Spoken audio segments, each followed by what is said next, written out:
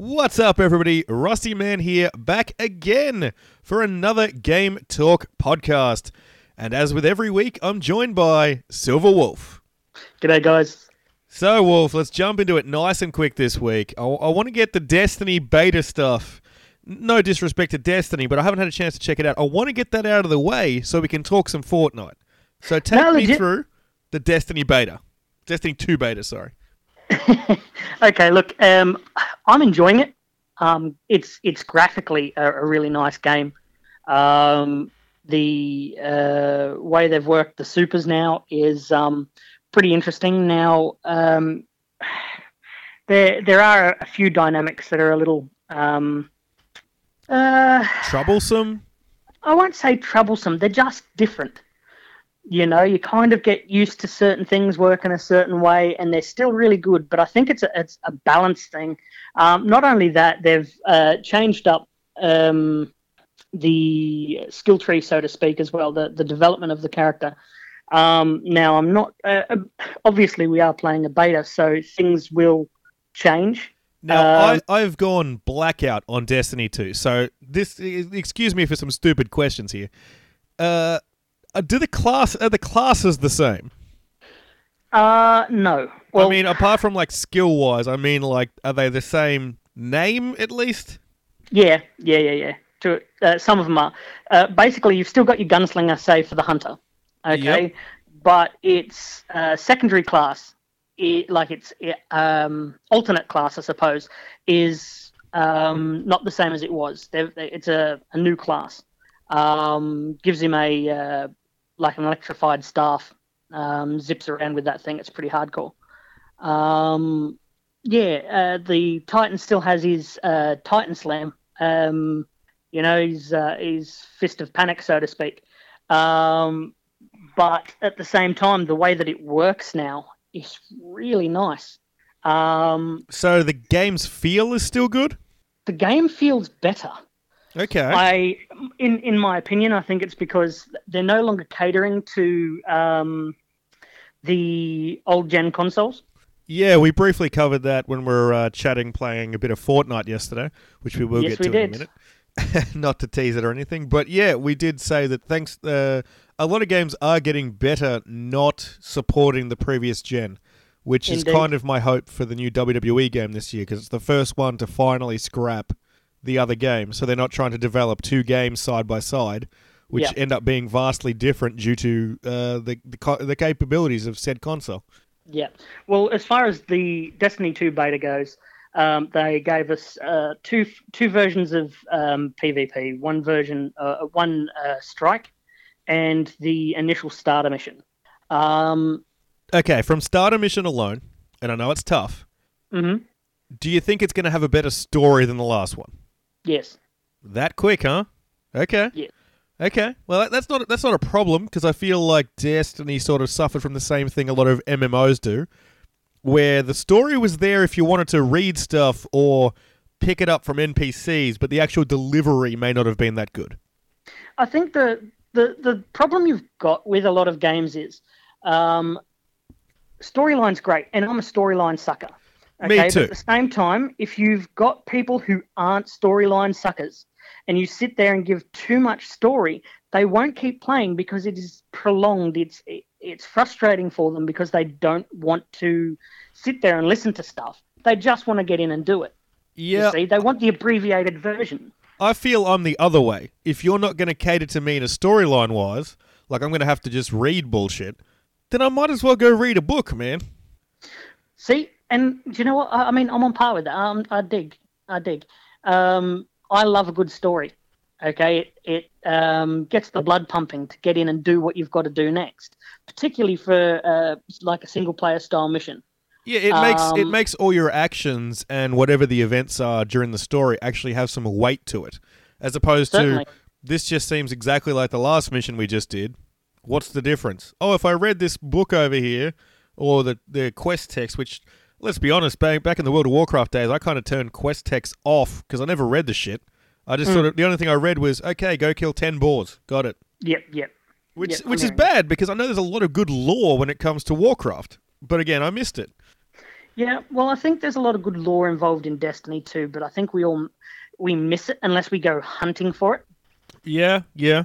And although I was happy to go hunting Grimoire, it wasn't one of the things that I didn't then go chasing the actual information on them that you get with the Grimoire. It wasn't something I was hugely interested in. For me, I wanted to achieve points because it was something I hadn't done. And I did that, I do love myself an achievement. Yep. But at the same time, I achieve nothing by going to the reading aspect of it, just to read it. I mean, I gain knowledge, okay, but I wanted that knowledge in the form of gameplay. You know what I mean? Yeah. I want it to tell me what's going on. Yeah, cool. like for example, and I think that's how it's going to happen with this one, though. The first story mission plays fantastic. It introduces you to the new way the weapons work. Yep. In what way do they work? Like in a new way? Like in what way? Okay, so shotguns, for instance, are no longer a secondary.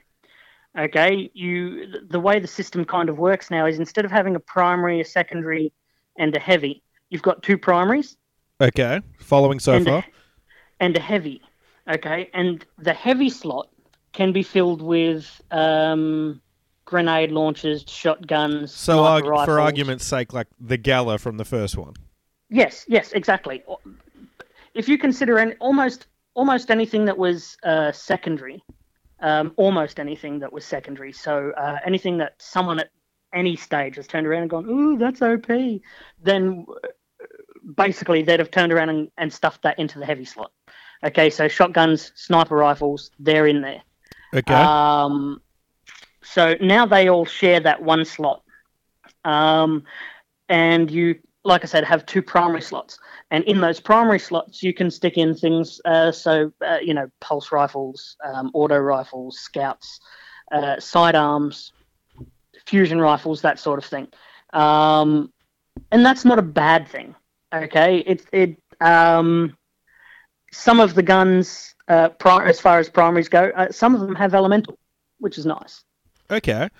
Sounds good so far. So do you like what you've seen of Destiny 2 so far in this beta? Most definitely. I am hearing a lot of people saying, "Oh, there's not enough content." I'm glad there is as much content as there is. In the beta, there is one set of armor and some weapons for playing the strike, and there's a set of armor and some weapons that you get for playing PvP. Okay. Now, they're interesting to look at. They kind of give you an idea of what guns you can get and what have you, but they leave a lot of unanswered questions, I mean, yes, you'll get bored of it quickly, but before you get bored, have you enjoyed it? And yeah, I really did. Well, that's a positive. I mean, I was reading yesterday that this current beta is based off a build from about 3 to 6 months ago. So they've made more progress on the game since. Brilliant. And also I've read they're already modifying the game, like their already advanced version from what we've got. They're already modifying that based on beta feedback. Good. Which is a good thing to hear. I hate that a lot of the terms these days where they say beta, like I can't off the top of my head. I think Rainbow Six had one, so don't quote me on that. But I know Battlefield 1 had one where the beta was like a week or two before game release. That's not a fucking beta. They don't have time to change anything. No, that's a demo. Exactly. That's literally like a server test. They want to know how many people are interested in it, so they have enough servers word up when it fires up. Exactly. That's too late to make any changes. That's right. Look, the thing I like about betas, and I mean true betas, is that any issues that can be identified early on through gameplay, okay, will be listened to. That's what a beta's about, okay? Yes, they test the servers, okay, but if there is glitches that happen, like, it could be a simple thing like, double jumping will cause map glitch or something. Okay, but that's not something that happened, by the way. But if it only happens to one in every, say, 1,000 people, it's still a glitch. Very true. I mean, to link it to our Fortnite sort of discussion that's coming up soon, is their issues with parties and their server load issues with their game that's currently, it's a beta, arguably. It's going into early access on Tuesday, but there's issues that they're not going to be able to test for in a closed environment. It's not until you throw it to the public that you can find these things and arguably find them a fuck ton quicker, because you go from having, say, 1 to 200 testers internal, and that's a big estimate in a lot of these studios. I don't think Fortnite's that big, but I would assume Destiny 2 is. Well, yeah. From what I hear, I know of at least 24 people. 12 of which are clan members, and 12 of which are just friends of friends. So I mean, and then obviously you throw that out to the public, particularly with the Fortnite opening to early access soon, and Destiny being open to the public. As we talk, Destiny 2's beta is open to the public. Mm-hmm. You've got thousands of times more than you have your testers just throwing themselves into that game. And half of the people that play video games these days, it seems, are recording it or streaming it in some capacity. Mm-hmm. So there's a video somewhere of any glitch that comes out. That's right. So in a way, it's kind of helpful for a lot of these developers. Yeah, look, again, I do. I think by making a decent beta and putting it out there and giving people the chance to really throw down on it, I think it really benefits the developers, because they get to have a look and see what's going to happen. Like I said, it may be a tiny glitch, but it may be a glitch that, small closed groups won't identify, because you need more people to really pump out and test the game. So, in my opinion, like I says, Destiny 2 is going to be a cracker of a game. Yeah, it looks good from what I've seen. Story mission, for one, was fantastic. I really enjoyed the dynamic in the strike. Some of the, without throwing any spoilers out there, the strike itself that they've given you is it's really fun. Okay, and of course they've have they shown you the hub world thing now? Is that in the beta? No, I know it was covered in an interview recently. Because it's in the Destiny 1 it was the tower. In this one it's going to be the farm. Apparently it's like a farm layout. I saw a few screenshots of it probably 2 or 3 weeks ago, so I wasn't sure if that was in the beta. I haven't had a chance to fire it up yet. No, it's not in the beta, but it's... Because you understand what I meant by hub world, obviously. Yes, totally. You just mean the gathering point, the hub world. Yeah, exactly. It's a hub world. I mean, there's no other way to put it, man. Well, like I said, it's one of those things. I know what you understand. I know what you mean, but for anyone who didn't know, it's the gathering point. But yeah, look, like I says, Destiny. Looking forward to the game. It's really good. I'm happy with what it's shown. We only have access to so many skills as far as character development goes. But I'm excited to keep playing. I really am. Okay, well, I caught a stream the other day from a group I watch on YouTube. They were streaming it with 4 different cameras set up, so you could switch between who you were watching. But the chat overall was like a group chat thing. And overall negative feedback from the public from what I was seeing. I don't know why they're all like, this game looks like shit. Did they have the big boy pants on? One issue they've already adjusted, apparently, due to the beta, was grenades don't have enough of a punch in them. Look... Which the devs have said they've already fixed. The thing with the grenades, okay, you gotta realize one of the things that they've changed, right, is by holding the grenade button, okay, it uses a fraction of your super, and it charges your grenade, increasing the damage it does. Okay. Increases its size. It basically changes the way the dynamic of the grenade, which is nice. It's really nice. Now, I only mention this stuff sort of to play devil's advocate here. Hey, look, there's nothing wrong with that. I think to think that there's only one opinion on any game is ridiculous. There are so many gamers. Yeah, and I'm basing this again on like secondhand opinion because, as I said, I haven't had a chance to play it. I just managed to watch probably about, honestly, 10 minutes of a stream while I was having lunch the other day. Yeah. Fair enough. Well, like I says, I mean, you've got to see where I come from. I managed to play Destiny all the way through. I didn't put it down. Till like 2 weeks ago, right? Till you like guys, 2 weeks ago. Yeah, you guys have decided to sort of... Now, was it discussed? Because you were saying last week you've all sort of gone your own separate ways. Was that a discussed thing? Or was it it's just sort of happened naturally where everyone sort of at the same time put it down for a few weeks, waiting for 2 to come out? Well, it was something we kind of discussed, actually. It was one of those things where we said, okay, guys, has everyone got what they need before, 1st of August? Like, has everyone got everything? Yeah, the snapshot point at 1st of August there. Yeah. So we sort of sat down and said, does everyone have everything they need? Do we need to do anything else?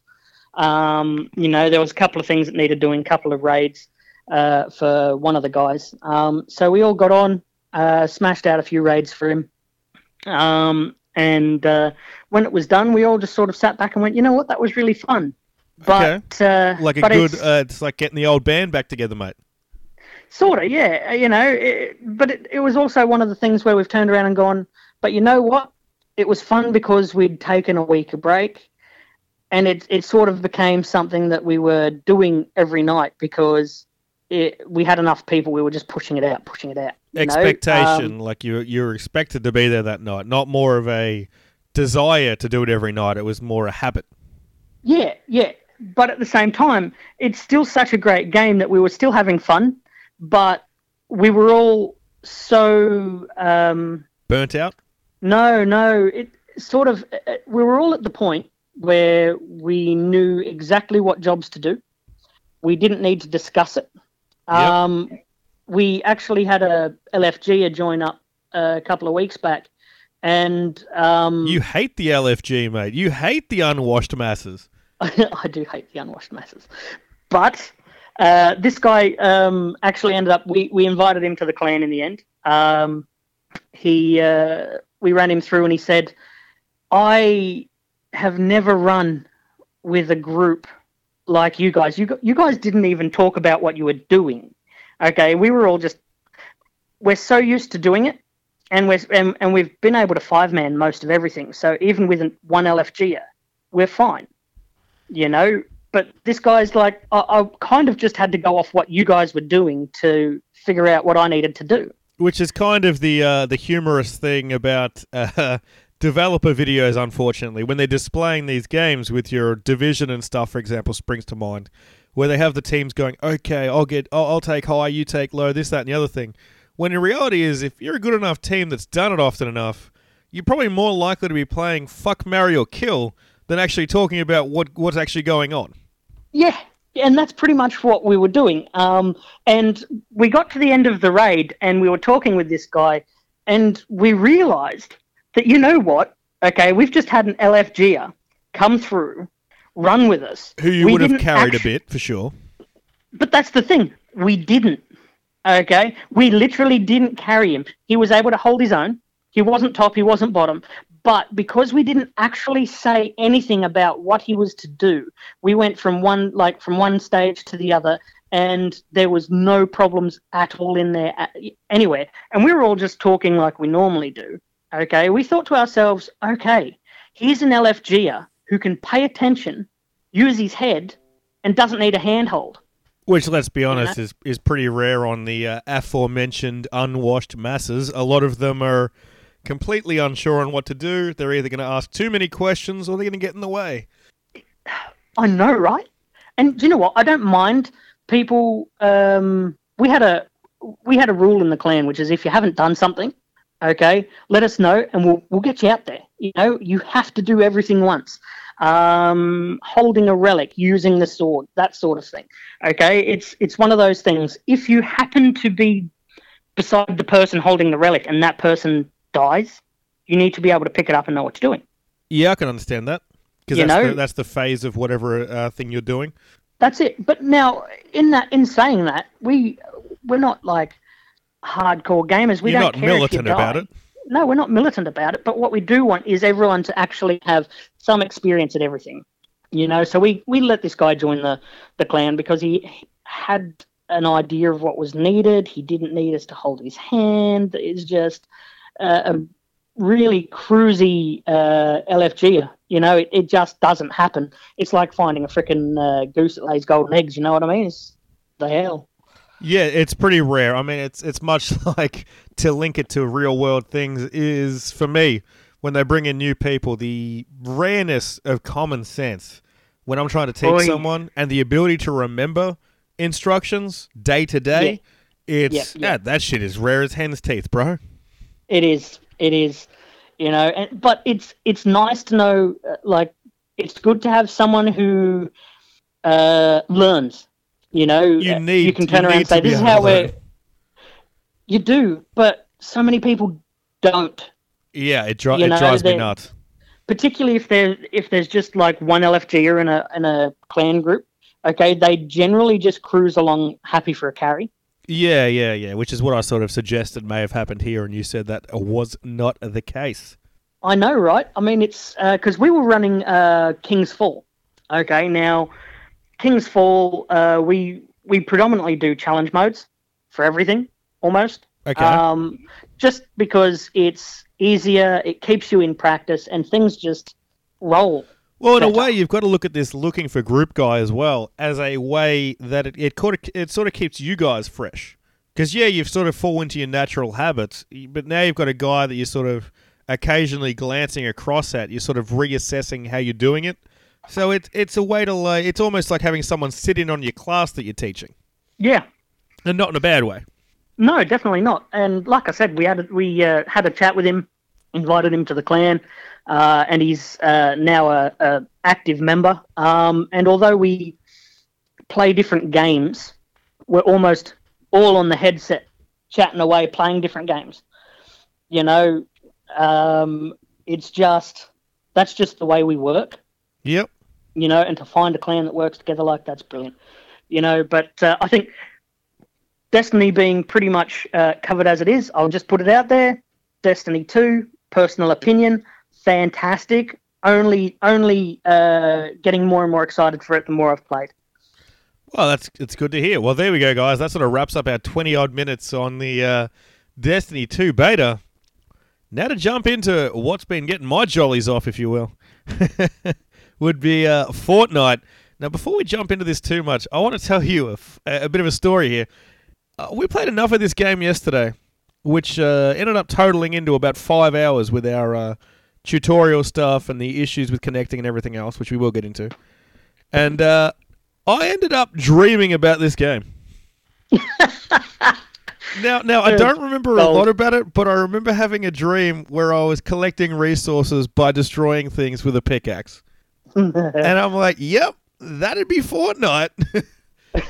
So this game, in the time we spent on it yesterday, almost averaged as much time as I did at work yesterday. So it sort of wormed its way into my brain, and falling asleep, I was still thinking about it. That's actually a good thing. I mean, that is, when you consider how many games that we play. And some of them are like farts in the wind. And some of them just are. They come and they go. Insubstantial. To be fair, though, I was thinking... then you get Fortnite. I was thinking the last time we had a session, or even I had like a decent game session, would be when we were just absolutely powering through Ghost Recon. Because generally, I don't play for 4 to 6 hours a day in a row. I don't. Even when they bring out new Telltale episodes, it's a 2-hour thing. I knock it out in 2 hours. I'm done. If I sit down and play Minecraft, I'll put an hour in it. Forza, an hour. It's not 6 hours of something in a row. Last time, as I said, was Ghost Recon. Before that, I put probably 2-3 hours a day into Halo Wars 2. Before that, it would have been Gears I sat down and played all day. Gears 4 when that came out. But never had any dreams about those ones, but Fortnite, that one had me. I'll tell you what. Starting Fortnite, I thought to myself, okay, this is interesting. Is it going to be a good game? Now, the trailers were, again, sort of same premise. We're like, oh, it looks cool, but, like, they were all just CG trailers. They weren't gameplay. So you're thinking, does this suck? Is it going to be okay? Like, as it was, because, it comes out on early access as of Tuesday, and it's free to play in 2018 sometime. I saw it was on sale to get the early access pre-order, which I'm assuming the early access stuff would be around the same price. It was only $50. Normally games here come out at $100. So for me, I'm looking at it going, it's $50. So it's not a big cash burn if it blows. And because it's in development still, it could change and not blow even if it does at the start, Yeah. But this one, I'll tell you what, the moment we fired this up, I think to speak for both of us here, I think we were both pretty hooked into this one. Yeah, I think, like I said, I mean, when it first started and you're in that little, you're sort of just learning, you're like, okay, this is a bit slow. Is it? It's just that learning process. Now, the menu system to craft is clunky as fuck. Let's not tiptoe around it. It's not great. No, it's definitely a learning curve. It needs the Minecraft console crafting upgrade sort of thing. Sort of like how, the PC crafting model is cool, but it's not going to work in a console environment. So they need to sort of do that for this game, in my opinion anyway.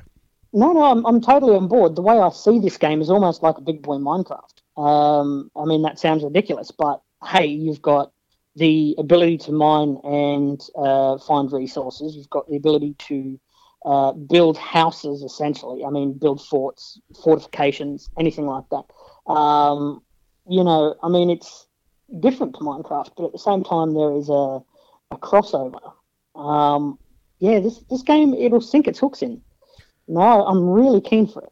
Honestly, I've thought about this game a few times while at work this morning. Just even the research points, I'm like, oh yeah, they'll be building up too. That's pretty cool.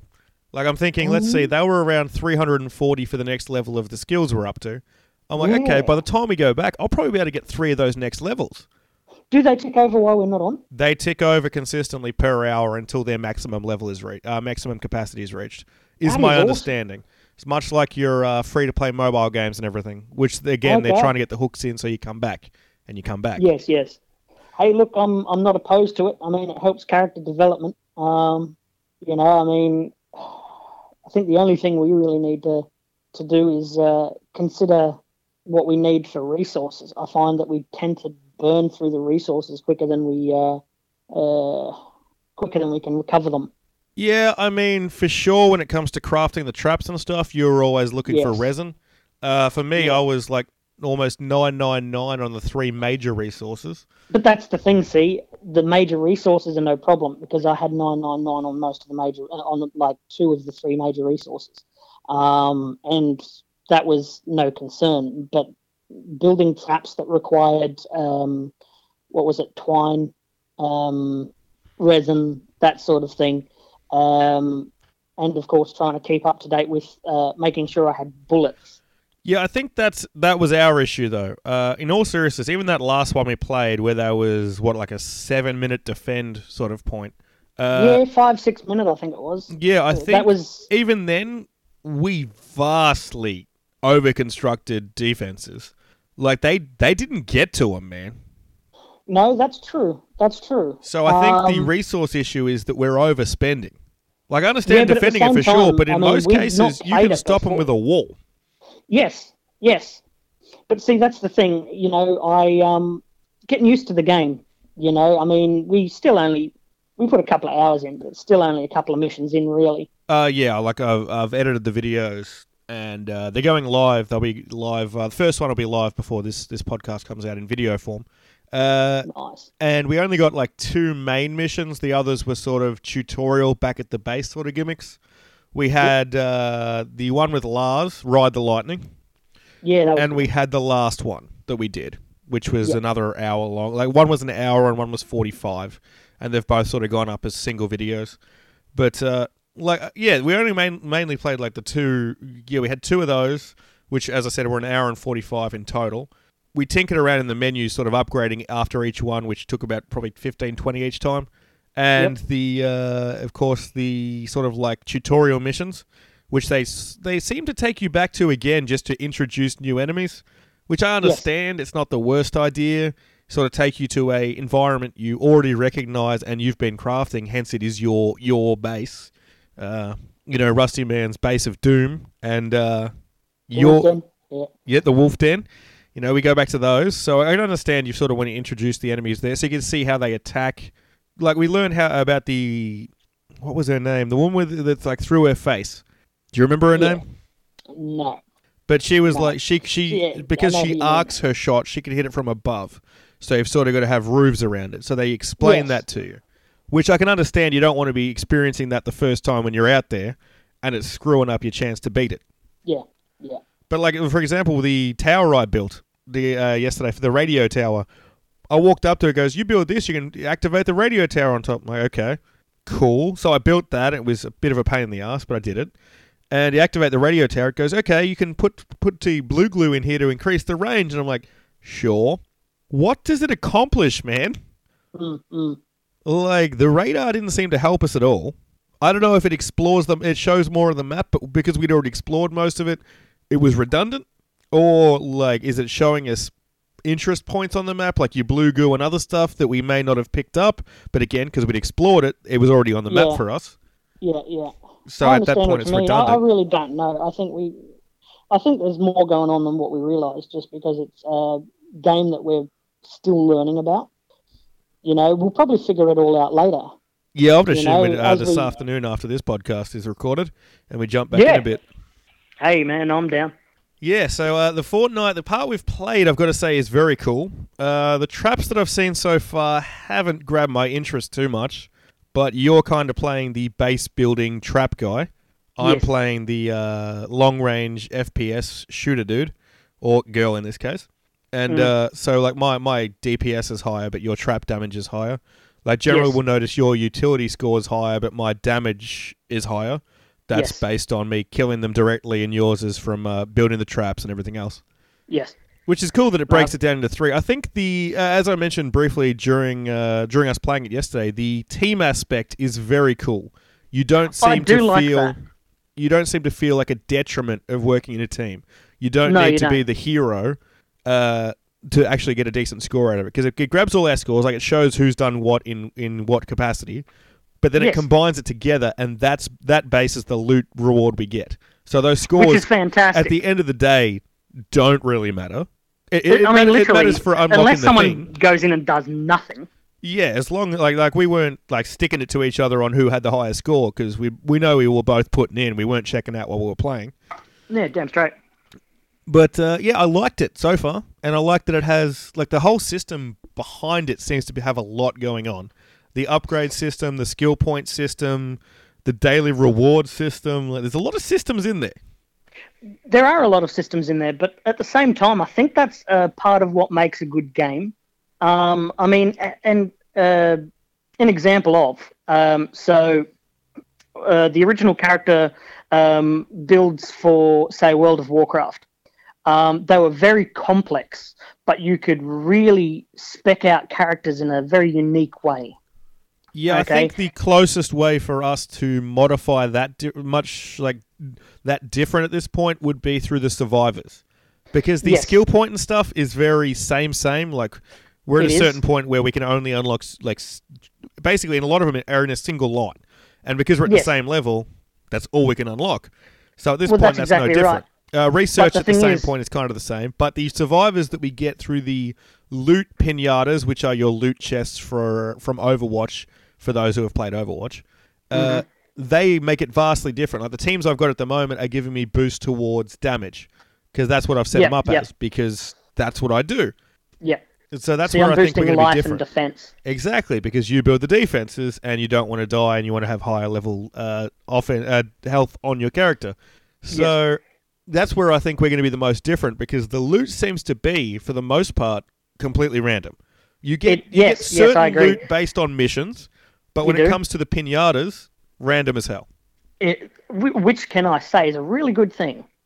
Okay, I mean, I have a lot of the guys I know, that they're really not fans of RNG, but I think RNG is good. It adds flavour. You know, some of the guns it gives you you a yesterday, point of sort of completing the same mission because you level up again, you get a different pinata, different loot, everything exactly else. right. I mean, some of the guns you got yesterday, I was like, oh, dude, I'd love that gun. And then at the same time, I got other guns, and I'm like, oh shit, yeah, yeah, that's the fucking beast. I'll take that. Yeah, like I had an awesome assault rifle, and you had an awesome shotty going. Yeah, for sure. You know, and ended up finding a bolt action rifle as well, and you know, it was just I got like 3 awesome. sniper rifles. Haven't even tried one yet because I'm more of a at the moment with the servers sort of giving me the lag spikes here and there. It's not something I'd want to be trying to snipe on.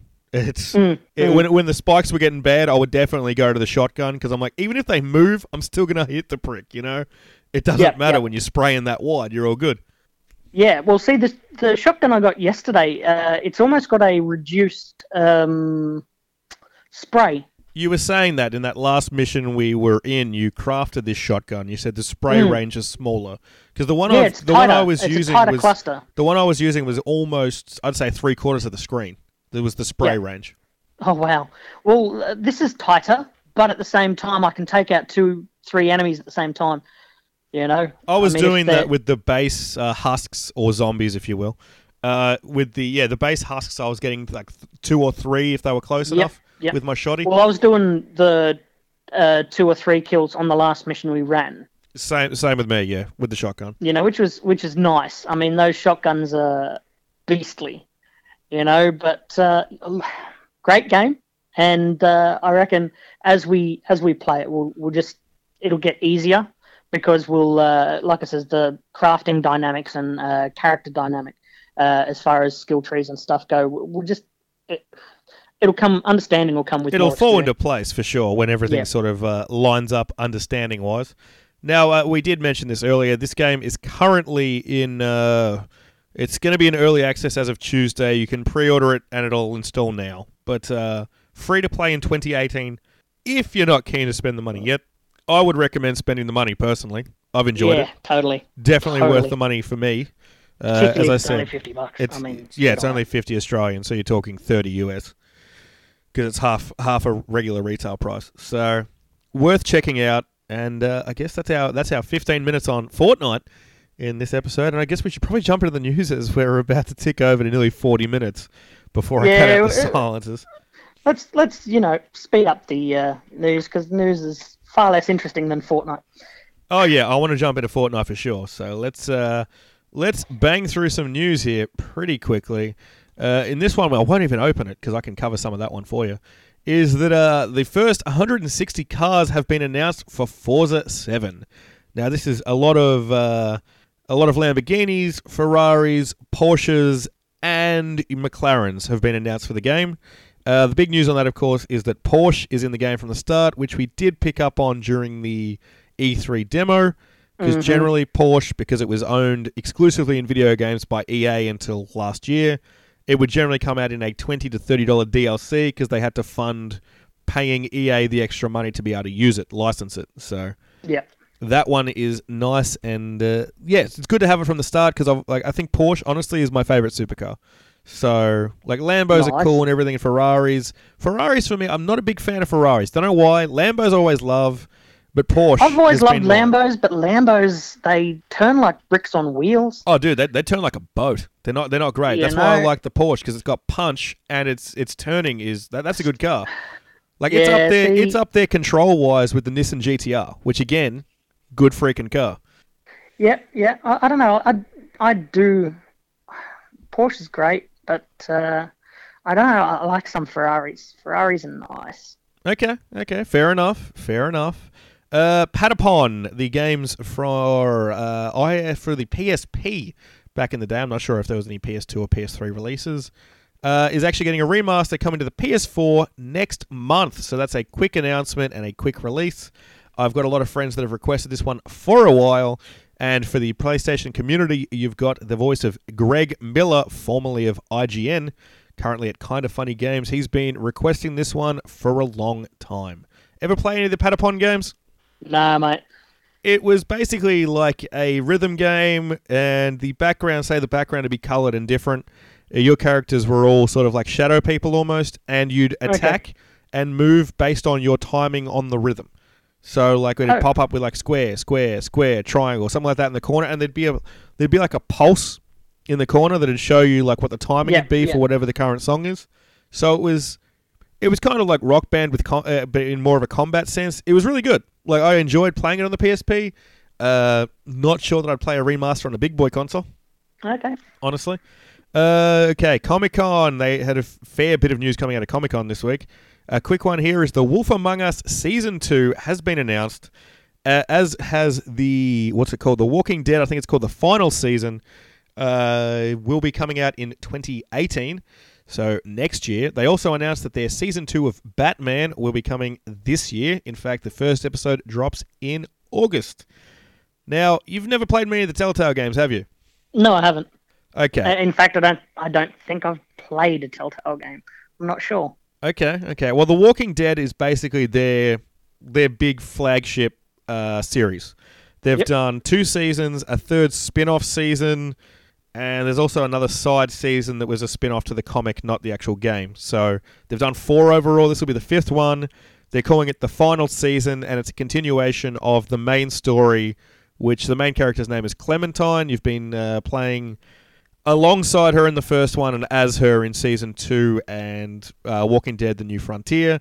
So they're wrapping up that story, which is good because I'll be honest with you, when I played The New Frontier, which was basically Season 3, I was kind of thinking, dude, they've got to wrap this up, man. Because arguably, that could be a cash cow they would cash in on forever. Not the worst idea that they have sort of said this is the final season. Not saying they won't do Walking Dead spin-offs continually, like later on down the line.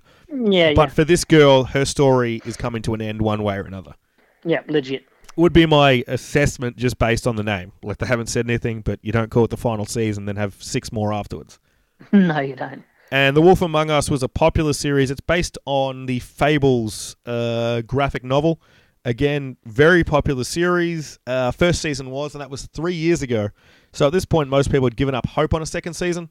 And they came out and announced a second season. So I'm very happy for that one, and so a lot of the fans. Batman Season 1 was popular, and they're dropping Season 2, first episode, next month. So that was our Telltale news there. Now, let's see. Okay, what else have we got here? Crash Bandicoot. We got 2 bits of Crash news here. One, they've announced DLC for the new Crash Bandicoot game, which is a new level. Now, this, from what I've heard, is a very hard level, which sort of brings us to our next news, is that, the DLC is free, which is a positive, because I know a lot of people are concerned. The game's just come out. How are you charging for DLC unless you've basically done this during the development of your game that I've already paid for? So you're ripping me off at this point. And no one wants to be ripped off, obviously. So they've announced that it is free DLC. And here we go. It's an extra level, so it's not like a lot. It's called the Stormy Ascent level from the first Crash game, an unreleased level. I know people that have played it, and they say it's pretty tough. In fact, here we go. The Stormy Ascent level was designed by Naughty Dog, who did the original game. They ultimately cut it from the original Crash Bandicoot game because of its extremely high difficulty. Previously, players could only access this hidden level on the original PlayStation 1 by using a Game Shark. So it's pretty cool they've given this one out for free, I reckon? Definitely. I was talking to a mate about it last night, I think he was saying. Okay. He's a nice guy, tad on the excitable side, but he was telling me he enjoyed it. He said it was very hard, but that he really enjoyed the game, so the DLC, I should say. Yeah, I mean, I've got a mate I was talking to today. He was saying that he just finished the 3 Crash games that are in the Insane Trilogy. So I told him the DLC. He wasn't even aware of it. He was actually going to go and download it today. So cool to get that news out there. Sad that it hasn't been out there enough that the regular people are picking it up, just us nerds on the internet. But Vicarious Visions came out this week and said that they can agree that some of the Crash levels were and still are not easy. They could say, which is true from what I've seen anyway. They said that the goal for the trilogy was to reduce any points of frustration while preserving the challenge of the originals. So which makes sense.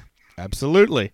You don't want to completely butcher the original and make it a easy not easy game that's a walkthrough now, because then fans of the original say, you butchered it, you've ruined it, what are you doing? You got to think about how far the fans of the original have come. You know, games have changed so much and gotten so much harder than when they first started. You know, I mean... In some cases, yes. In some cases, games these days are a little too kiddie. Like, they hold your hand a little too much. Yes, yeah, I'll agree with that. Like tooltips over the top that tell you exactly how to do everything anytime you get stuck. Like, you might dial once, and here's the tooltip telling you exactly how to get through it. And you're like, normally I would have tried this 10 times, then maybe you'd gone and checked over game FAQ online, you know? Yep. That was the old school, anyway. Now, we were talking Destiny earlier. Now, the Destiny 1 writer, the Destiny writer, like we just said, the story wasn't great in that, or at least wasn't delivered well. The Destiny and / Halo writer joins Crackdown 3. Now, I've got to say, how the fuck are they just getting a writer now? This game drops in November. I couldn't tell you. I have very little interest in Crackdown 3. It's not something that I've not followed the franchise, so it's not an interest for me. But as you say, it is somewhat alarming. Yeah, for sure. I mean, as a fan of Crackdown 1 and to a lesser extent Crackdown 2, because they sort of went completely off base with it, this is pretty concerning. Like, we're 2 weeks and 2 months out from the release date, and they're hiring a writer. I think it's even more concerning is the fact that they're being so tight-lipped about so much of the game. Well, I don't think they've got many of it put together, in all seriousness. That's what I'm thinking. That's pretty scary stuff. Very much so. Like, as I said, you're hiring a writer now. Most writers are hired in pre-production, so you can base the whole game around the story and anything else you've come up in pre-pro. Why are we hiring one now? I don't know. It's not good. It's really not good. I mean, admittedly, if you're going to hire a writer, why not a good one? But oh no, that's not my problem with it. No doubt. But just concerned that it's coming out now instead of Oh no. Yeah. Oh well. Well, talking about open world games, since we're already on the topic with Crackdown being an open world game, is Just Cause 3, the multiplayer mod is finally being released on Steam. Of course, it's a free multiplayer mod. You can download it now.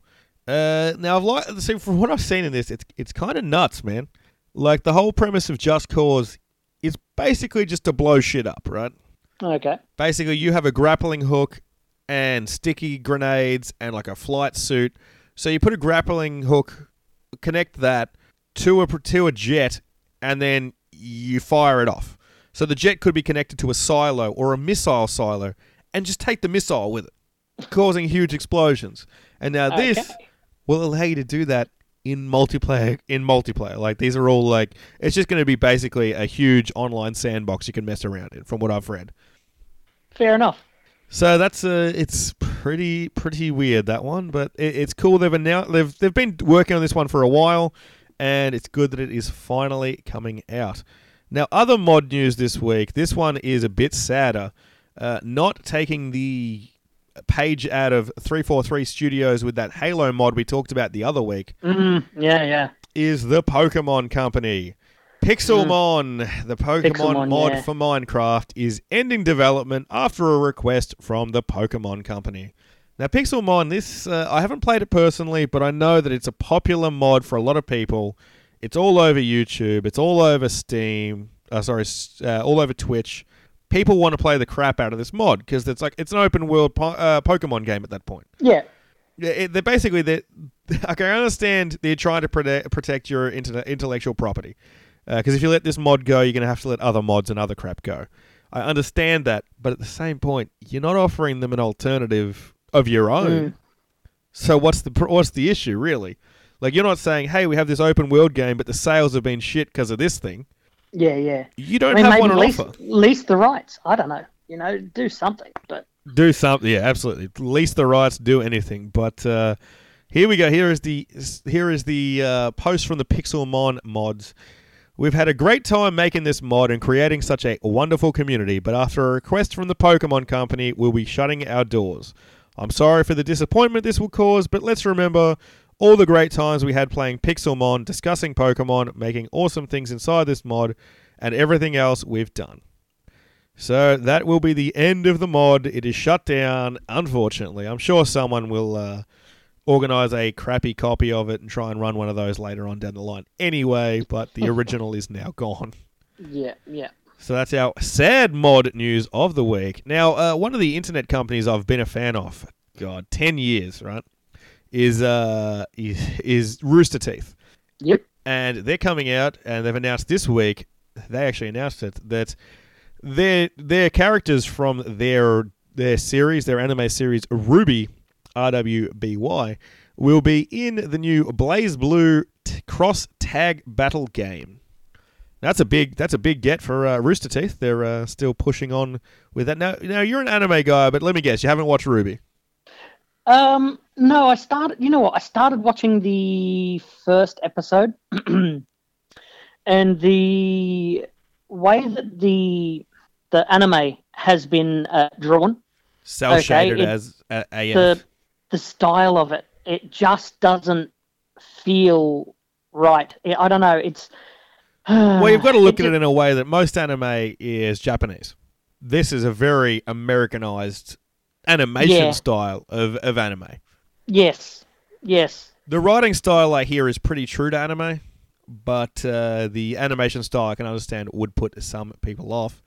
But this has been one of their big flagship sort of shows, and now the fact that it's getting tied into a BlazBlue game, pretty cool. Which looks really good. The gameplay for that oh wow, what a great looking game. Yeah, very much so. It's again, like, it sort of reminds me a bit of your King of Fighters games from back in the day. Yes. And that sort of Marvel Capcom Tekken Tag sort of exactly. thing. Exactly. Really, really nice looking game though. Very much so. But that was cool to see. As I said, as a small little studio out there in Austin that I've supported, the Rooster Teeth guys.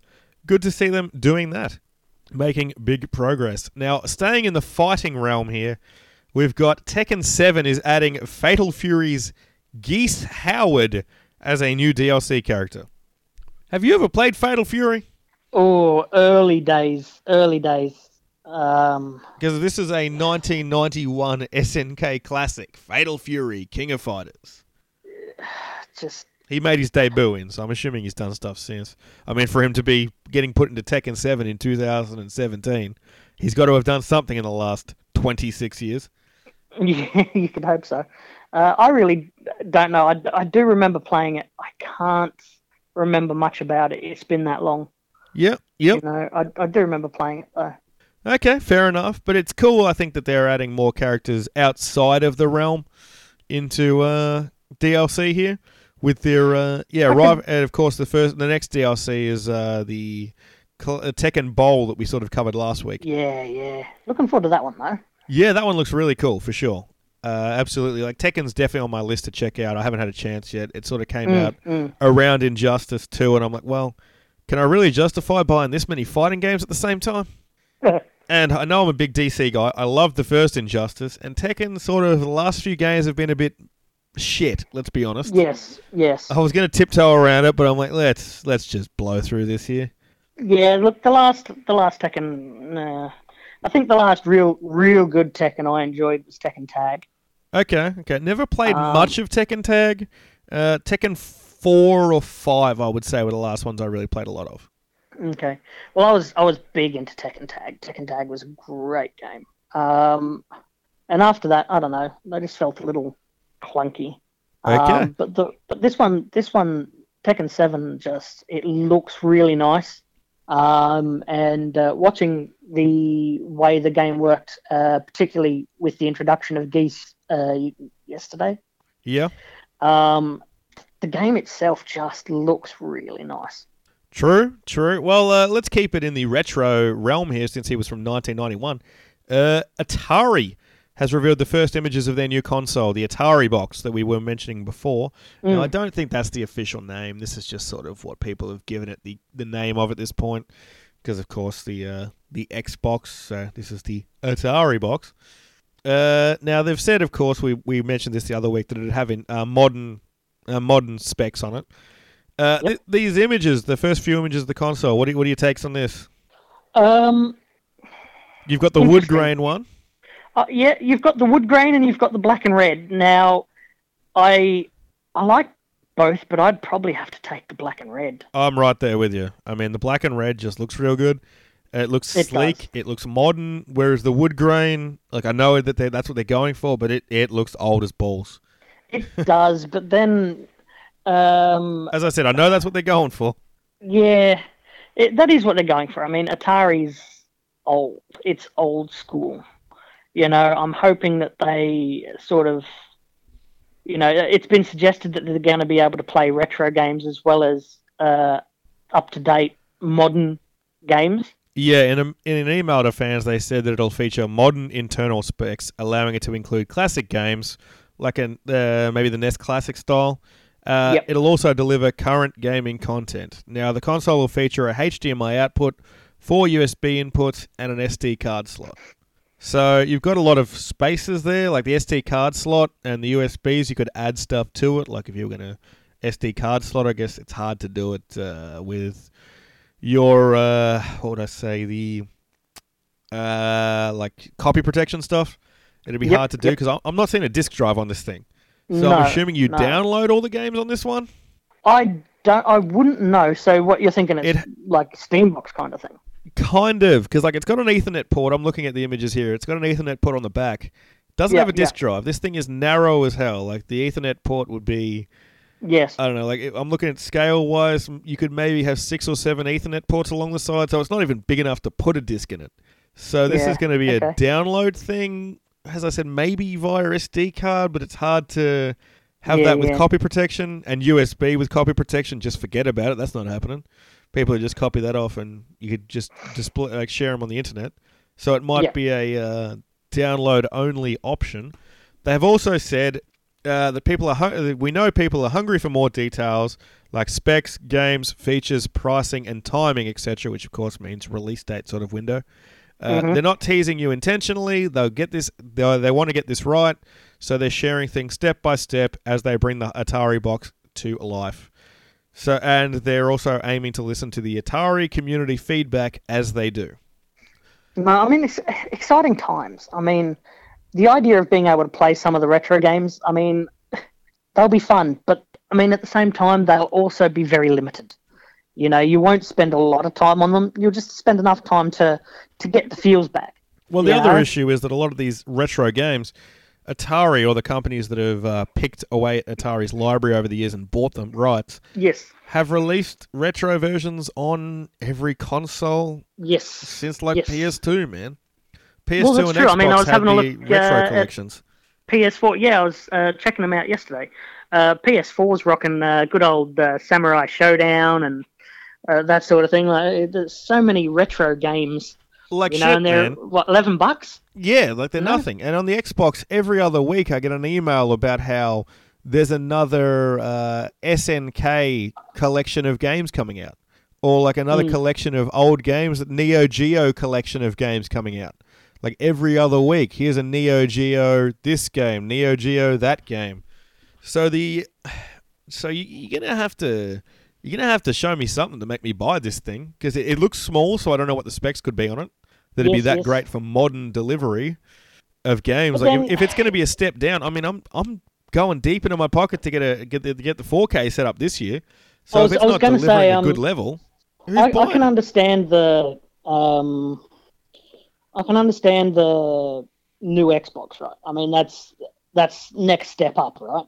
But for me, I'm looking at, say, the Nintendo, and I'm thinking, well, the only thing I've seen that would interest me in that at all is like Zelda.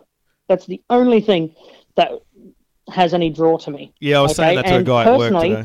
I would prefer to play Zelda on any other console. Yeah. I mean, that's obviously been the dream for a while for a lot of people with Nintendo, just getting out of the hardware business and just selling the games on everything else. Yeah, and that's where I'm at. I want to play Zelda on any other console other than what they've got, because the Switch is as gimmicky as the Wii U, and, you know, if I wanted to fiddle around and shit, you know, I don't know, join a gym. I mean, I want to play with the freaking game with a controller, and I want to do it now. Yeah. So from my standpoint, if I'm looking at playing a game that has the type of games that Nintendo is pulling out at the moment, okay, I wouldn't pay for a flaming gimmicky piece of crap.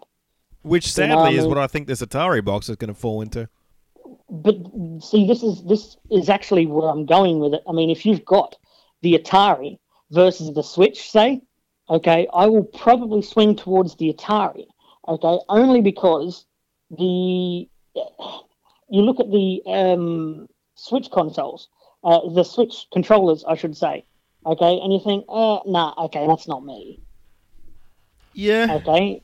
Now, if they bust out a old school Atari controller, even, okay, whatever, I'm happy with that. See, for me, the way I look at it, right, is the exact discussion we were just having.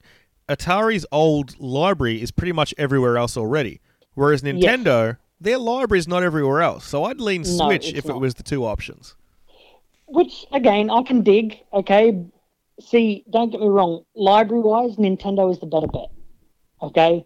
But I don't like the controllers. I don't like the pissy little thing that it is. Okay, I get you can put it into the telly and all that jazz, but it's fiddly as fuck. You know, if I want to play that shit, you know, well, I don't want to play that shit. Okay, I want to play Zelda, that's it. Yeah, you know? I mean, that's what as I was saying, that's what I said to a guy at work today, because he's like, look, I love the Switch. I just got it. It's great. You know, Zelda's good. I would recommend picking it up. I'm like, dude, all I'd play it for was Zelda, and he got it bought for him. And I'm like, it's not worth the nearly $500 they want for it before you even buy a game, dude. Congratulations, you've bought a $550 version of fucking Zelda. Yeah. You know, like, that's it. It's just not worth it, mate. Like, as I said, with the $650 purchase of the X coming up, which I see to be a better investment. Oh, yeah. This is not one I can swing it on. But yes, that's what Atari's revealed. They haven't obviously announced pricing, shown controllers, or anything else yet, which is fine.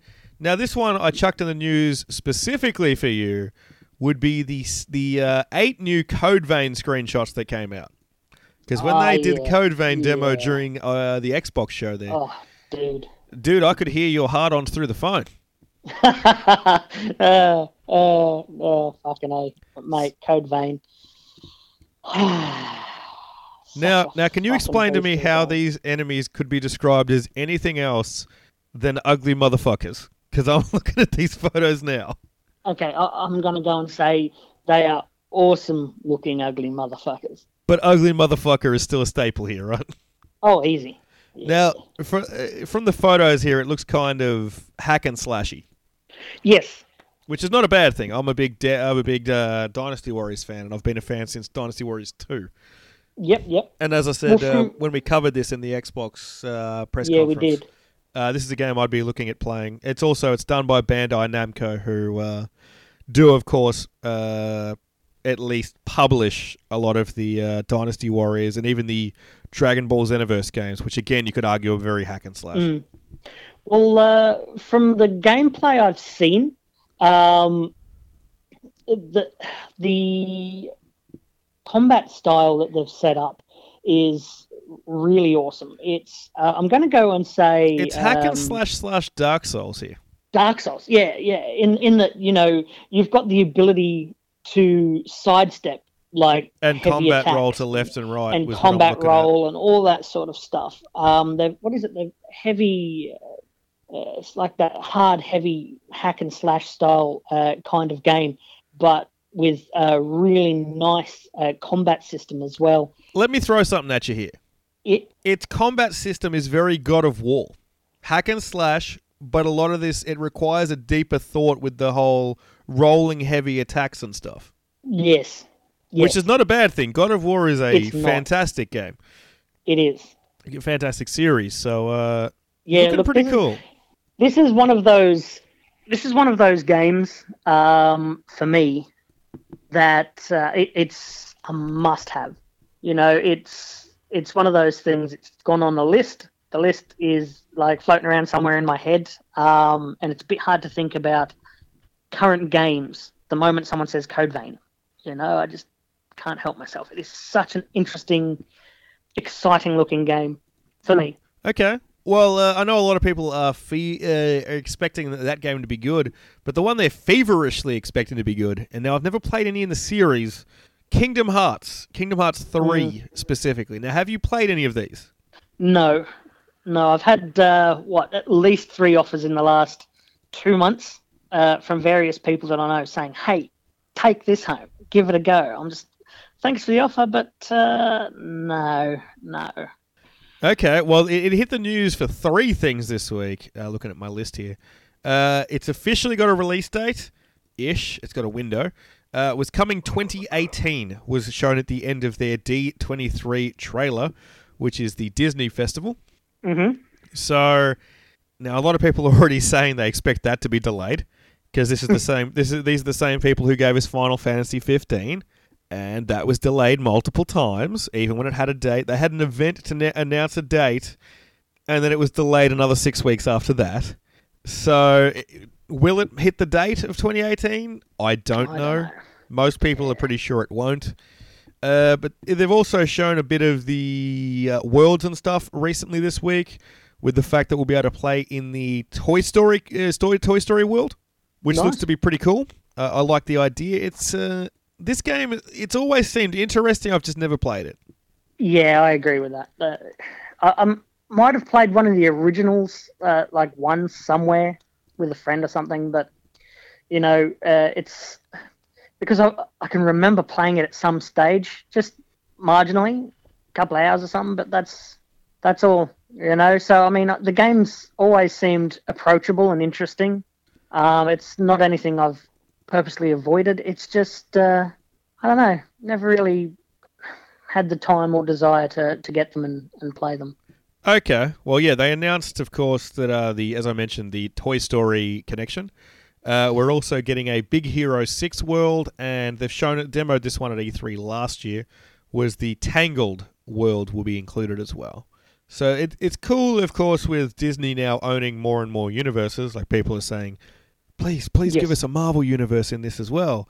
Please give us a Star Wars universe in this as well, because Disney owns it and they can arguably do it. Sort of like with their Disney Infinity. Their first one, they were sort of safe. They played in with like Monsters, Inc., that sort of thing, the Pixar stuff. Yeah. But the second, and Cars, but the second game we got, arguably even the first one we got Pirates of the Caribbean. But the second one, we got Star Wars, we got Marvel stuff. So they're happy to put the stuff in games. So it'll be interesting to see if they announce anything that way coming up in the future. Really? But it's cool to see they've got a release date. Hopefully they hit it, because I hate it when they announce release dates they don't hit. Now, Nintendo. Let's jump back to them for a second here. The trademark filings this week seem to suggest that the Nintendo 64 Classic Mini seem to be coming. Yes. Yes. Now, that wouldn't surprise me, just because of the fact that the other two have sold out, and there's been references to them doing another one this year. And of course, the trademark that was submitted this week pretty much just looks like a Nintendo 64 controller to me. It does, but it's just a logo of one. So arguably, they could be submitting this to use it in Switch games when they sell the add-on controller or something instead. Yes. To play devil's advocate. But let's be honest, they're probably going to do a mini N64 because of the popularity of it. But I was going to say, look, if Nintendo 64 becomes mini, I don't know many people who wouldn't be out to buy one. Yeah, I could see that. I mean, as far as gamers are concerned, there might be a few, okay? But there were so many cool games that came to Nintendo 64. Here's the issue, though. A lot of the big games that people like aren't first party. So the issue becomes licensing. Like the game everyone always points to, of course, is GoldenEye. Being the great game. Yeah. They don't own the rights to it. See, for me, it's Ocarina of Time. Which they do, because it's Zelda. They own the rights to it. They own a lot of the Donkey Kong, which was good, because this was all during the Rare period. Banjo, again, Rare. Banjo, yeah. But I don't think Nintendo owned that one. Because that's come out on the 360, and it came out in the Rare collection on the Xbox One. Rare might own that one. So again, you might not be able to get some of these games, because the later the console releases get, because of course we've had the mini Nintendo and the mini Super Nintendo, the licensing becomes a bigger issue, because these companies still exist and still hold them. They haven't been bought out by someone else. So that's just, again, an issue that they're going to have to deal with down the line, because of course they could license it. These things are selling well, but they're aiming at a decent price. Like, both have come out at like 50 and 100 in Australia. Yeah. Like the Super Nintendo Mini is 100. That comes with 2 controllers. Yeah, true. So to pay a licensing fee and then make money back on it, you're going to have to maybe bump it up a bit. Yeah, but I was going to say I'd still pay it. I mean, 200, 250. Would I go to 3? I don't know. Well, at 200, you can depends on the game. At 200, you can go buy a Nintendo 64 from Cashies with 4 controllers. Legit. I've seen it there. We don't have Cashies around here. Ah, come on, mate. It ain't hard. They got online stores too. In fact, while I talk to you, let's have a look. Do that. Cash Converter's web shop. Here we go. I've clicked it. Let's jump on into this. Let's see if we can get a Nintendo 64. Okay, Nintendo 64. And here we go. We're looking at games. There's a lot of games here. There's 369 things have popped up. It's, here you go. There is one console which is with just one controller is 149. Controllers are $15. Games, we've got all of them here, man. You've got like Shadow of the Empire from Star Wars, which is a big game people loved. Yeah. Super Mario 64. Like, they're not short on games. Yoshi's Story. Legit. And these games are only like $15 as well, man. So yeah, true. So these here you go, GoldenEye, $29. $29 plus the $150 for the console, plus the $15 for the controller. Less than $200, you're playing GoldenEye. So they're still, as I said, as you get later into it, these things are showing up. There's a lot of WCW and WWF stuff here. You've got Banjo-Kazooie is $29. That was the last time I played a wrestling game, actually, on the 64. Okay. Pilot Wings, which they've done the DS remaster since. So again, that's there. Star Wars Rogue Squadron, which I know a lot of people, again, loved. Star Wars Episode 1 Pod Racer, which was when they were still pushing at the end. That was Ocarina of Time. Game. There you go. Mario Golf. Yeah, they got a lot of them. A lot of these, like as I said, this is 16 pages, and I've been to 2. Yeah. No, that's good. That's good. So Tony Hawk's. Yeah. There you go. So it's still readily available to get an N64, and these are all in working order. So now I've just, for the hell of it, I've searched up Super Nintendo, because while we're kind of talking about it, let's see where we're at here. We've got this one again has a lot of pages here. Holy shit! We found 243 auctions. Oof. This one includes Super Nintendo controllers for $10. Super Nintendo consoles for $150. Again, working. This is nuts, man. You could blow entire paychecks on this thing. Old school. See, I mean, I don't know. Now here's why the minis have a selling point for me. Yep. HDMI. Yeah. I can play them on a modern TV. I can play them through my capture card, so I can still record them. Yeah. I've got a card that supports components laying around somewhere, but I don't want to pull it out and deal with it. Yep. But yeah, that was the Nintendo news, that there could be a Nintendo 64 Mini coming soon. I guess watch this space for more info on that one. Yeah. Wait and see. Now, keeping in the retro, let's talk Sonic. Okay, earlier in the week, they've announced the Sonic comic that they do with Archie Comics, which they've been doing for 24 years. So that puts us back to pretty close to when Sonic 1 came out. So they've been doing this for a long time. They've basically told Archie Comics to hit the bricks. And they're doing a new one with IDW Publishing, starting in 2018. Which I can understand, kind of. Like, obviously they didn't like the direction the Archie Comics were taking, or they weren't taking tips or advice, if you will. Yep. Because 2017 is going to be, in many ways, a big year and make or break for Sonic. We covered it last year that based on the reaction to the 2D Sonic will be whether or not we get more of them. Because we've got a 2D Sonic, which is Sonic Mania, dropping next month. And we've also got Sonic Team. Sonic Team is working on Sonic Forces, which is coming out at the end of this year. That's a 3D weirder looking game. Yeah. But it doesn't. 3D doesn't really do it for me. It looks interesting. It doesn't don't get me look wrong. toilet, I will say. No, it doesn't. From the gameplay I saw during E3, I still thought this could be worth an afternoon or two, you know? But look, Sonic... I did play the 3D Sonic game like that. That was it was all right. But Sonic Mania for me is the one that I've put my chips on this year, which is the 2D one. Definitely. So I'll give I Sonic agree. Forces a go. Probably play a demo maybe, or pick it up and maybe return it if it sucks. But yes, Sonic comics. Now I've never read one of them. I haven't watched Sonic anime. Didn't even know there was a comic. Neither have I. I know there's been an anime on and off, like multiple series throughout. Yes. I watched one on Cheese TV back in the day, but again, not prolifically watched it. Now, we did miss a bit of fighting news before. I forgot to mention this one, was that Street Fighter V, which I've heard is one of the least successful Street Fighters in recent memory. Just due to when it launched, it didn't have a single-player mode in it, so a lot of people were like, well, I'm not picking it up. They patched it in 6 months later, and people didn't care because it was I've got a great idea. Let's shitty put that out hodgepodge there version. for fucking Gran Turismo. Let's. Yeah, I don't know why they're doing that. Obviously, different companies, again, taking a different approach to it, but not cool. But anyway, Street Fighter V in the news because it's getting a new batch of costumes and stages. Now, I've heard that these are, much like everything else, you can buy in the game or you can earn them with in-game currency. Now, I hear the in-game currency payout is seriously shit. So if you're going to earn them, it's going to be like 300 fights per costume. So keep playing the game. What a great idea. Yeah, and if the game's not popular, as I've heard it isn't, that's unfortunate. Speaking of unpopular games and it being unfortunate again, brings us to BioWare's news of the week. Now, you always defend Mass Effect Andromeda. Again, I haven't played it. Yep. Can't shit on it.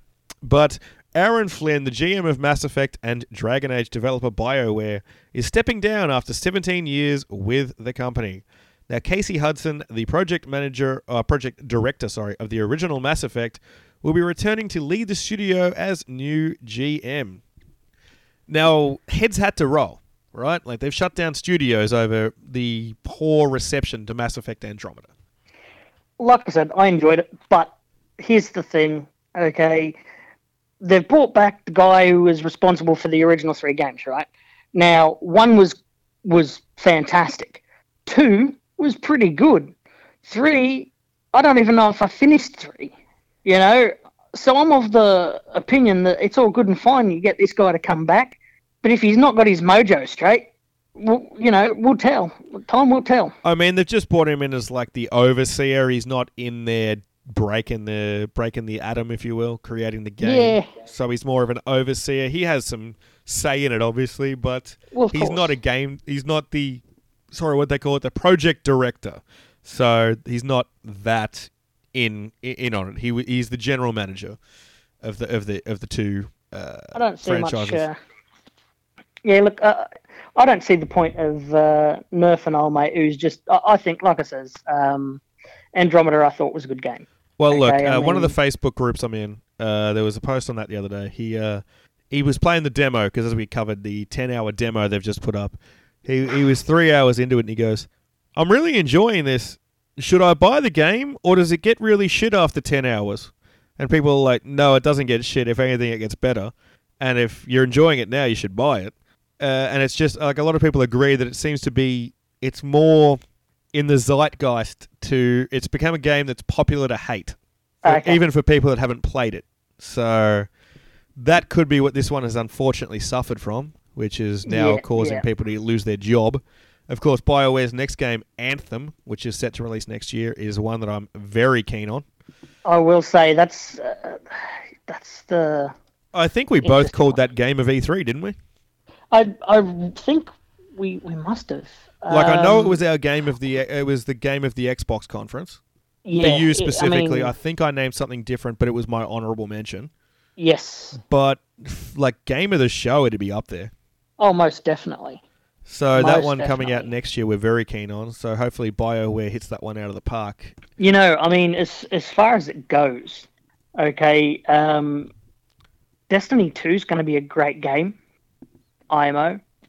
But when you consider life expectancy And what they're going to be doing, I mean, now this is from my perspective because I play both the Xbox and the PS4. Yep. Okay, I'm going to have Destiny 2 on the PS4 and I'm going to be playing Destiny 2 on the Xbox. But putting Anthem side by side with Destiny 2, I seriously think that Anthem's going to walk all over the top of it. Yeah, I mean, it's very different, which is a bonus for it in many ways. Destiny 2, from what I've seen and what you said, it seems to be, while improving, they've played it pretty safe sequel-wise. Would you agree? Yeah, man. Anthem, for me, from memory, that was the one where they jump in the mech suits. And then there's the big drop-off from what looks like a They dam. launch themselves off that flaming cliff, cruise around. You can dive into the water and out of the water seamlessly, kick monsters' backsides, get shoot and loot. Weapon drops, shoot and loot. Yeah. Yeah. I'm hanging to see more of that game, just reliving what was in that trailer, to be honest with you. I'm on board with that. Yeah. Well, we don't have any new Anthem news, unfortunately. No, that's a shame. Here's some news that, honestly, it surprised me. Like, I knew they'd been supporting it well, but I didn't realize that they were doing weekly updates to GTA Online until this week. Yeah, no idea. But they announced they're releasing guy. a new two new cars, new clothing, an arms manufacturing boost, and 2 times money, basically, and a discount on a few vehicles, which is pretty cool. I didn't realize they were doing weekly edits, man. No, neither did I. But then that being said, like I says, I'm not a GTA guy, so I've been out of the loop with that one for sure. Okay, fair enough. So that will be our GTA Online brief coverage there. God, this game, it will not stay out of the news. This has got to be the contender here for most consistent mentions. Pokemon Go. How is it still going? Haha, get it? That was so bad. But it is. It's in the news this week because legendary Pokemon are officially in the game. That's kind of cool. It is. With, of course, we got... they've mentioned these particular legendary Pokemon and have been shown in trailers. You've got Mewtwo, Zapdos, Articuno, Moltres, Ho-Ho, and Lugia. So, yeah, apparently they're going to be appearing in the game as of really soon. And these are actually the global reward that we mentioned in last week that they were sort of keeping under wraps. Indeed. So there's a few things that they've announced about it as well. Legendary Pokemon will take much longer to hatch, 48 hours. 48 hours. Yep. Legendary Pokemon will not be able to defend gyms, but you'll be able to battle gyms and raid bosses. So basically someone can't just park a legendary Pokemon in there and hold it forever. Yeah. Which I find that to be completely fine. Like, sure, I can still attack it. Who cares? Like, why not? If I've got a legendary, let me attack it. But you can't. Who would park a legendary somewhere else? That's like putting a legendary in the PC in the game. Who wouldn't? I wouldn't leave it just there. Like, hey, fuck you, buddy. You're gone. Get out. This is Trump's America. Not happening. Build a wall. If you can hold it, why wouldn't you? Is the... Well, yeah, because you get bonuses for holding it, for sure. That's right. So ultimately, I'm glad that they've made it so that you can't just drop and run with a legendary. Yep, absolutely. But I'm glad you can attack with it. Okay, we're down to our last 2 news items for the week in this extra long podcast because we're already up over an hour and 28 minutes. Before I cut out silences and do an edit here or there. But long podcast. This will be our longest one. Here we go. They've announced Ghost Recon's Wildland open beta for the PvP mode, which is coming soon. Cool. It's going to allow 4 versus 4 team deathmatch style. Now, this looks to be pretty interesting, I've got to say. Now, this is a game that we both enjoy and keep trying to get back to when we're not having tech issues. That's true. So I like that they're adding more to it. Nothing wrong with that. It's still... This game is selling a lot better than people seem to think it is. Like, it's a game out there that people aren't talking about that much. Yep. But every single month, it's up there in the top sales for the month. And the stat here says that it's currently holding strong as the best-selling game of 2017. Yes. And, I mean, we've had some franchises come out and release new games, man. We've had a new Resi. True. You know, we've had For Honor, which seemed to be beat up and was going to be the next big thing, already fallen off. You know, so we've had some decent games come out that this thing's sort of just trouncing at this point. The only game that's consistently up at the sales that high is still GTA somehow. GTA 5 still in the top 5 every month, and it's been out for 3 years on these consoles. True. So, yeah, it's good that the game's doing well. Their 4v4 mode is now in, as I said, open beta. And the full version coming as a free update later in the year. So it's not like they're going to charge you for the DLC later. So good times. Winner for Ubisoft there. The devs not just trying to gouge people for money to increase a new mode. Because let's be honest, a lot of people aren't going to drop money on a game that's old enough. So at that point, you're already fracturing your user base. So it's smarter to put it out as free. Now, it's such a big game. I mean, it's huge, man. We sunk hours and hours into it. Like we dropped in like 25 hours in 5 days, and we had 22% done. So, god damn, man. Now this is a game I know we're both pretty excited for. In fact, you've been playing the original lately, here and there when you get a chance. Middle Earth: Shadow of War is the they've revealed a villain at Comic-Con. Shelob, if I took a stab at selling that. I mean, let's be honest, I kind of made that sound pretty Jewish, but I did. I almost made it sound like Shalom. But what do you reckon of this trailer? I like her.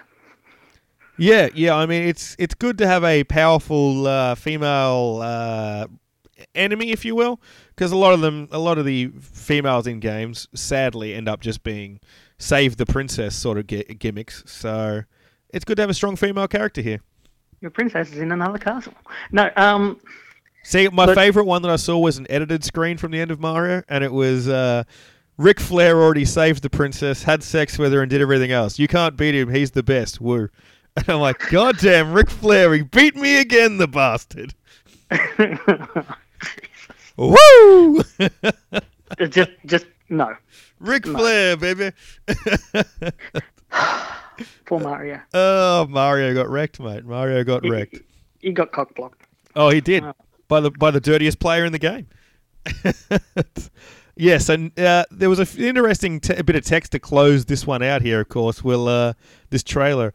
It pops up with "Nothing will be forgotten." Of course, with the Nemesis system and everything, you sort of carry over with your other enemies. But I'm interested to see how this character ties into the story here. Yes. So that brings us to an end on the news. Now, I did ask you last week. Let's see if you got one. Retro Game of the Week. Throw one out here. Okay. I'm going to go old school. Okay. So we're talking 1991's SNK game with our boy in it, right? No. I mean, yeah, look, I could do. I can't help but think, I've recently read a post about a bar in Melbourne that it is Australia's, there's a guy who has Australia's biggest private collection of pinball machines. Okay, there is nothing more retro. So he's a blue ball wizard. Pinball wizard, not blue ball wizard. You know, this guy has created a bar devoted to Scotch whiskies. Yeah. And pinball. See, the bar in Melbourne I've always wanted to go to is Bartronica. They have like Nintendo 64 competitions and like recently they did Mario Kart and Crash Team Racing competitions. Legit. So pinball, and Scotch. Pinball. So how are you tying this into a retro game of the week? You can't say that pinball's not retro. Pinball itself is retro. I will give you that, but you need to pick a table. Oh, Jesus. If you can't, I will tag in and I'll give you a pinball table. There are so many good tables. You know, there's been some really great Star Wars ones. Right, I can't choose. Have a crack. T2 Judgment Day. Oh, that was a good table. That was a badass table. And it also had Arnie sound effects. It did have Arnie sound effects. Okay, that's all you need. Yeah, and the little screen in the middle on the backboard, like when it lit up and you ended up with like the image of the Terminator Yeah, you saw the Terminator robots. When you die, you had the whole hand sinking into the melting thing. That was a cool table. That's got to be the table. I mean, that was a great table. You see, you didn't think I had a good one, did you? Dude, there are so many good tables. It's just crazy. Very much so. Played at least 2 good Star Wars ones, originals, not the later editions. No, we're not talking episode 1, 2, and abortion. I mean 3. Oh shit! Good job. Well played, sir.